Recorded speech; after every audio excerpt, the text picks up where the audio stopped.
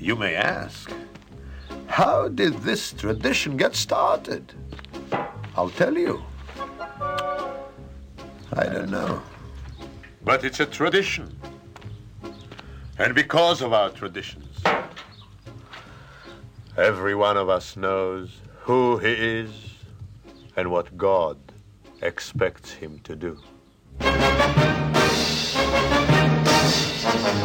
Day and night must Hello, everyone, and welcome to Let's Talk Torah. I am Rabbi Tzvi Jacobson with NRM Streamcast, and we'll spend our time talking Torah, learning stuff, and having fun while we learn. You can always send your questions and comments to our mailbag at letstalktorah@gmail.com, and of course, I will answer as many as I can. And of course, the better location is to go to our webpage. That's letstalktorah.net, letstalktorah.net.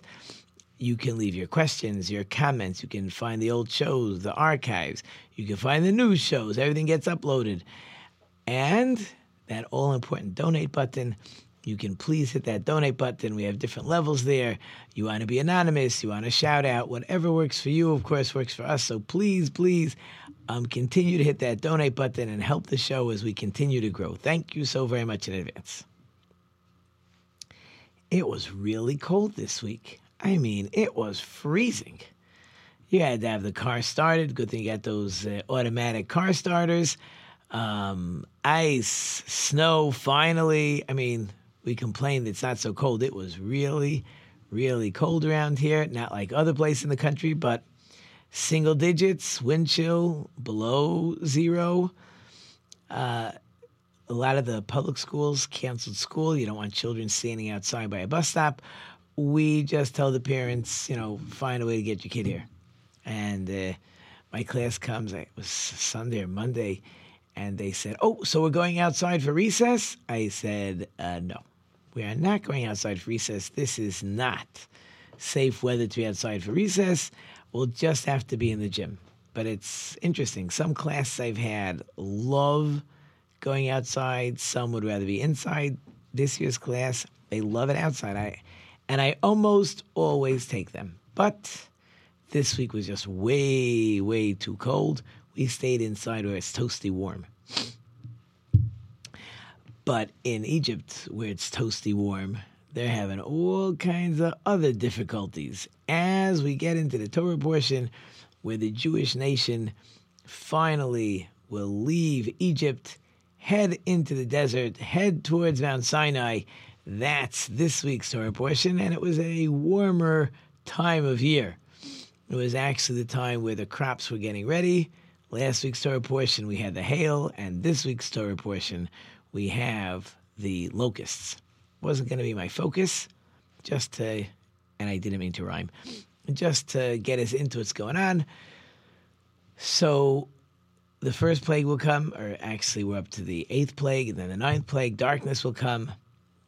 Moses will go to Pharaoh. Pharaoh will amazingly threaten Moses and say, if you ever see me again, I'll kill you. Now, it's the plague of darkness. Pharaoh can't see Moses. Moses can see Pharaoh. What exactly does Pharaoh think is going to happen? Moses standing there telling you that, you want to let us go or not, and you threaten to kill him. But he could kill you. I would say that the Pharaoh figured out already by now that Moses cannot kill him. He needs the Pharaoh to free the Jewish nation, which is true, by the way. Otherwise, we could have stuck out 100 times already. Why don't we sneak out till now? So the Pharaoh knew we're not leaving till Pharaoh gives us permission. So Pharaoh knows Moses is not touching me. So Moses gives Pharaoh the final warning, and then he leaves. He's upset. Pharaoh missed the boat. All these plagues. Moses has been trying to tell Pharaoh that God sent me to give you the message. God's bringing the plague. God's doing this. God's doing that. And the Pharaoh decides it's Moses. Like, Moses can't understand. You're shooting the messenger. You have missed the boat the whole time. It's not me. It's all God. Yelling at me is not going to help you. But in any case, so Moses leaves the palace, and God gives Moses the first command for the Jewish nation. It's not the first mitzvah in the Torah. We've had a sprinkling in Sefer Bereshis, in the book of Genesis, getting married, having children, circumcision, not eating a certain sinew in the back of an animal, but overall, perhaps you have the 7 Noahide laws; those are usually repeated later. But as a nation, we are now getting our first command. And it is interesting, if I were to ask you, if you think about it for a second or longer, what would you make the first command? Are you talking to the nation, and becoming the Jewish nation, and we're going to serve God? Like, what is the first command? Maybe Sabbath, maybe Passover, maybe kindness, loving your neighbor. Like, there's a whole bunch that you would put first. And interesting enough, the first command is that the court makes the month. As we call that Kiddush HaChodesh, that the court declares which day is the first day of the new month. Okay, whether it's mathematical, they have to see the new moon, we need witnesses, whatever the different process is, which is not what I wanted to get into. Just the concept that this, it's, don't get me wrong, very important. You can't have holidays without the new moon. But why would that be the first command you're going to give to the Jewish people? We're going to get the command of the new moon, and then we're going to get the command of getting ready for Passover, preparing the Passover sacrifice, taking it a few days early, tying it to your bed, and all the laws of slaughtering, the blood, the roasting, all that stuff is all Passover, because we're leaving Egypt.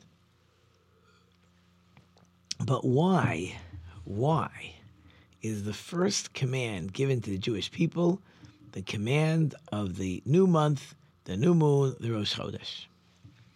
So I saw some very interesting thoughts that we should think about when it comes to Rosh Chodesh. First things first, we were slaves. On a side point, there's an interesting question, like, why were we really slaves? Like, it was forced labor, but we were never sold as slaves. We just woke up one day and they forced us to be slaves. But let's accept the fact, because we need the Pharaoh to free us, let's accept the fact that we're slaves. One of the things that makes a slave not like a regular hired worker, if you call me to do a job in your house, I can choose to come. I can choose when I come. Now, you could fire me. You could decide you don't like the job I did. You want to pay me. You don't want to pay me. But we had somebody come and do electric in the house. We weren't sure. It seemed a little expensive. Okay, you could decide you want, you don't want. That's fine. But when somebody comes to work for me and I pay him, it's still his time. He can choose to come late. We've had all kinds of guys like that. Come early, come late, not show up for a day or two. Okay, you can decide if you want that kind of worker. That's your decision. You're paying for it. No problem. But at the end of the day, it's the worker's time that you're paying for. He wants to show up late. He wants to take off a day or two. You decide if you hold on to him. A slave does not have any time. There's no such thing. Slave is taking a day off. Slave is going to sleep late. Call it a day early. There's no such thing. A slave is a slave, right? He doesn't own his time. You own his time. So perhaps God is trying to tell the Jewish people, until now, these last couple hundred years, you didn't have any time. Time did not belong to you. Now, for the first time, time is yours. You are in charge of time. How to use your time? You can use it to visit people. You can use it to be friendly. You can use it to do kind deeds. You can use it to help people who are sick. You can use it to go to a food bank. You could use it to study Torah. You could use it to study with your children. You have time. What do you do with your time? God now said, you're leaving Egypt. Time now belongs to you. What are you doing with your time? That is a powerful thought, right? In other words, the idea is you don't say, I'll do it tomorrow. You got to make today count. What are you doing today to make today count? Sometimes, okay, my morning, I know what I do. I teach children. Every minute is precious. We're getting ready for a big presentation. So the assistant principal came in. He wanted to talk about a program. I knew he needed like 15 minutes. And it was just bad timing. So I said, can you come back at 1 o'clock? I got to finish some things up. Because time is of the essence. Time is precious. How do I use my time? My afternoons, I'm fundraising. Am I using my time wisely? Am I not using my time wisely? Am I getting thrown into a meeting? They're discussing someone's gift of $500. My time has to be valuable. I can't sit and fight like, it's your money, it's his money, it's her money. Like, who cares? Like, the money's here. We got the money. You want to claim it's yours, take it. Like, I'm not wasting time over that. Time has value. Everything we do is selling our time, right? It becomes a scary thought sometimes, right? In other words, how valuable is my time? I am supposed to be sitting and studying, and I decide, I want to take a walk around the block. So that's what your Torah study time, that's its value. What is the value of my time, right? What can I do today? Don't push it off for tomorrow. Obviously, if you have multiple things to do, so you do some things today, some things tomorrow, but that's time. That's really the lesson of the first command. The Jewish people are being told, you should know the first thing that happens when you are free is you now own time. And if you own time, what are you going to do with it? What value are you putting to your time? As people say, hey, grab the day, seize the opportunity, or it goes away. Right? There's what do they say? Right? There's no time like the present, and there's no present like time. Right? Time is a gift. Time is a present. But because time is so precious, so I want to say sometimes, many times, get out of your comfort zone. Do something incredible with your time. I have a board in my office. It's more like a closet, but I have some lists of things that I'm trying to accomplish, and one of the questions on the board is, what did you do today to take care of numbers 1 through 3? Whatever accomplishments I'm looking to do. What did you do today? Not what am I going to do tomorrow, and I'm going to make lists and plans. And what are you going to do? We had a meeting with somebody yesterday, gave us some brand new ideas. Great. So on one idea I was able to take care of last night. 3, I started working on today. I don't have to finish it, but what did you do? Okay. Once we're talking about the new moon, so the next thing to think about when we talk about the Rosh Chodesh, the moon is everybody knows, depending when you are in the month, if it's a small sliver and gets bigger, and then you have half a moon, then you have a full moon, and then it goes down to a quarter of a moon, and then it gets another sliver, and then eventually it disappears. The moon has cycles every single month. Every month it goes from small to big, back down to small, which is really what life is all about, right? Life has its ups and downs. But even when the moon is on its way down, it's going to renew. It's going to fix itself. It's not fixing itself, but that's the cycle, right? But what you want to learn from the cycle is that you can have up and downs in life. We all have up and downs in life. That's the way things go. Things do not always go the way we would like them to go. Things happen, unfortunately. But you can renew. You can start again. You can say, forget about yesterday. What am I doing today? If today was a good day, great. Today wasn't such a good day. I know we talk about time. What can I do today? But it happens. And sometimes the day is not going the way you want. Go to sleep. Wake up tomorrow. Start fresh. That's also part of what we're trying to learn from the new moon. Okay, so that's the first command they get. What happens next? So next, Moses gives the Jewish people all the rules and regulations for the Passover sacrifice. That happens to be Egypt. The first sacrifice had different rules and regulations. There's no temple. There's no altar. The rules for the rules for the Passover sacrifice were different the first time in Egypt than what's going to happen later on.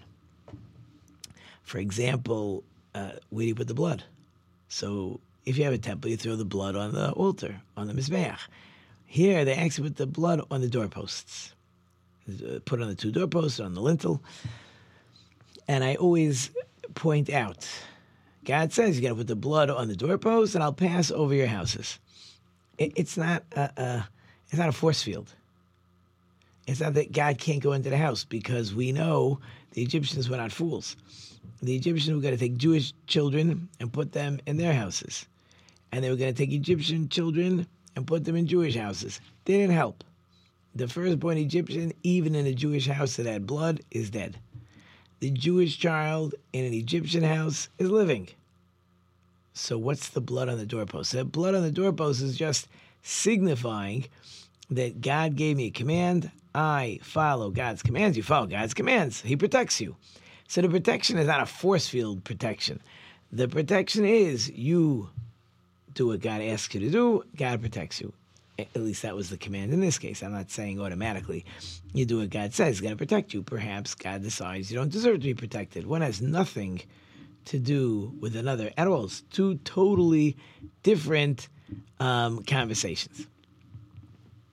So that's one example. They had to eat the sacrifices as if they're leaving, walking sticks and belts tightened and shoes on their feet. They were eating in a manner that showed, I'm out of here. Also, it seems that you were supposed to eat with your family the first Passover. Other Passovers, you want to eat with friends, neighbors.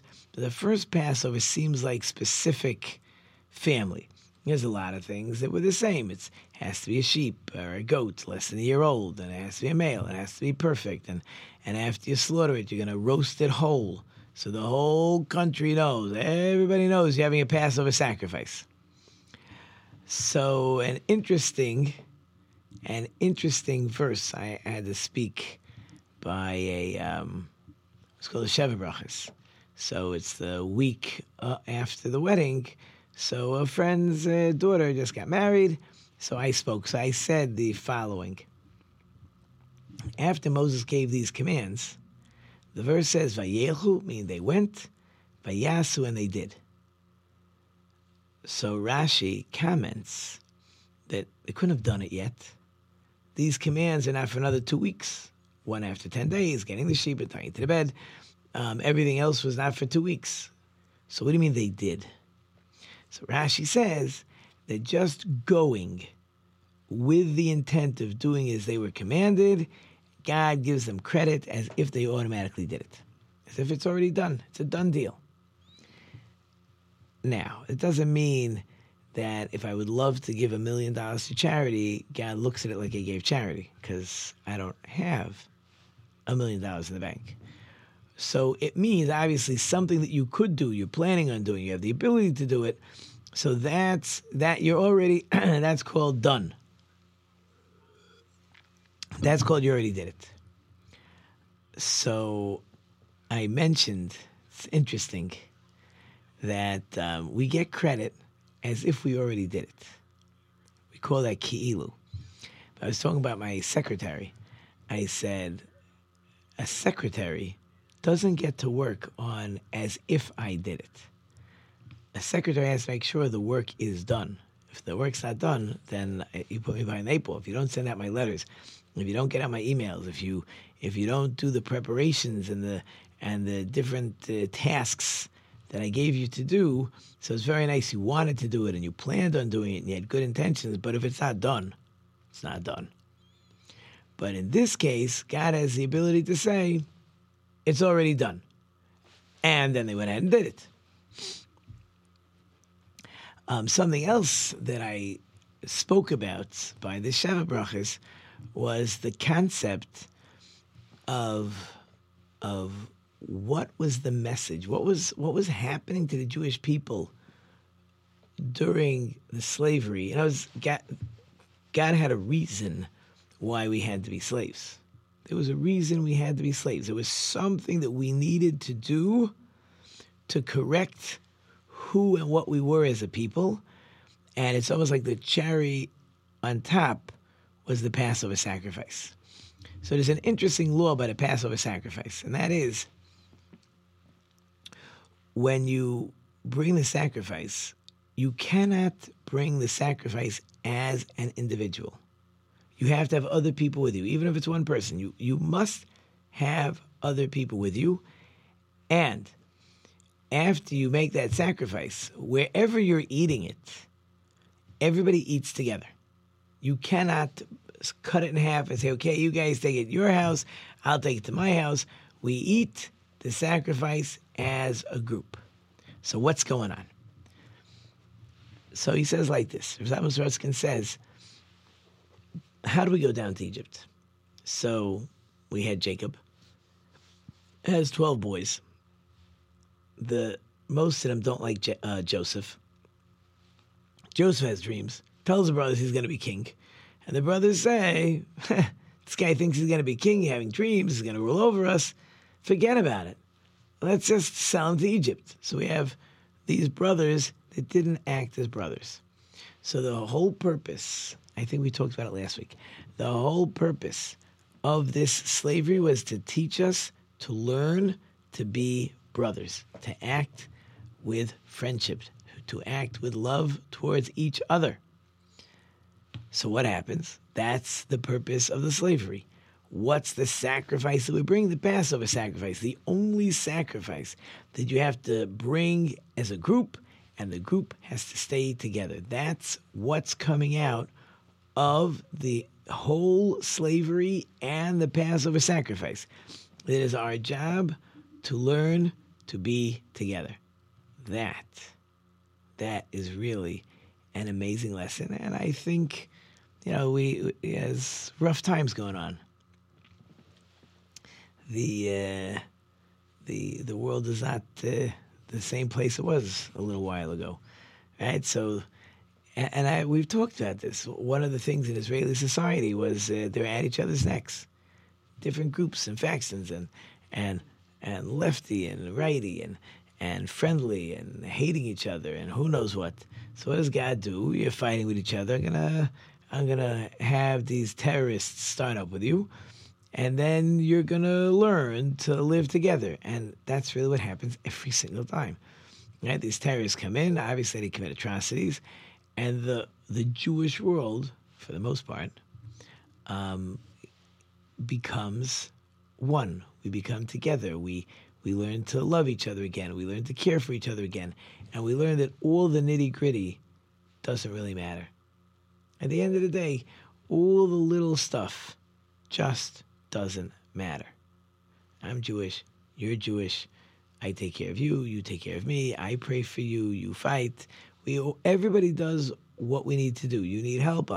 We'll have fundraisers. Everybody starts to work together. And that was really the lesson we were supposed to learn being slaves. That's the lesson of the Passover sacrifice. And that became the lesson of what we're dealing with today. So I don't think I'm going to get through this story. So I'm going to, one more, as much as I can get through before the music starts to play. Oh, and there goes the music. Look at that. We'll get more into this in the next show. Anyways, the music is playing. Hope you enjoyed it. Short and sweet. Thank you, of course, to all wonderful sponsor listeners. I can't do without you. Thank you, on production team. We have Alan with us today in the back. I hope I've left you some food for thought. Until next time, I am Rabbi Tzvi Jacobson. You've been listening to Let's Talk Torah on NR Streamcast. Until next time, don't forget to think about it. For the world we're gonna make.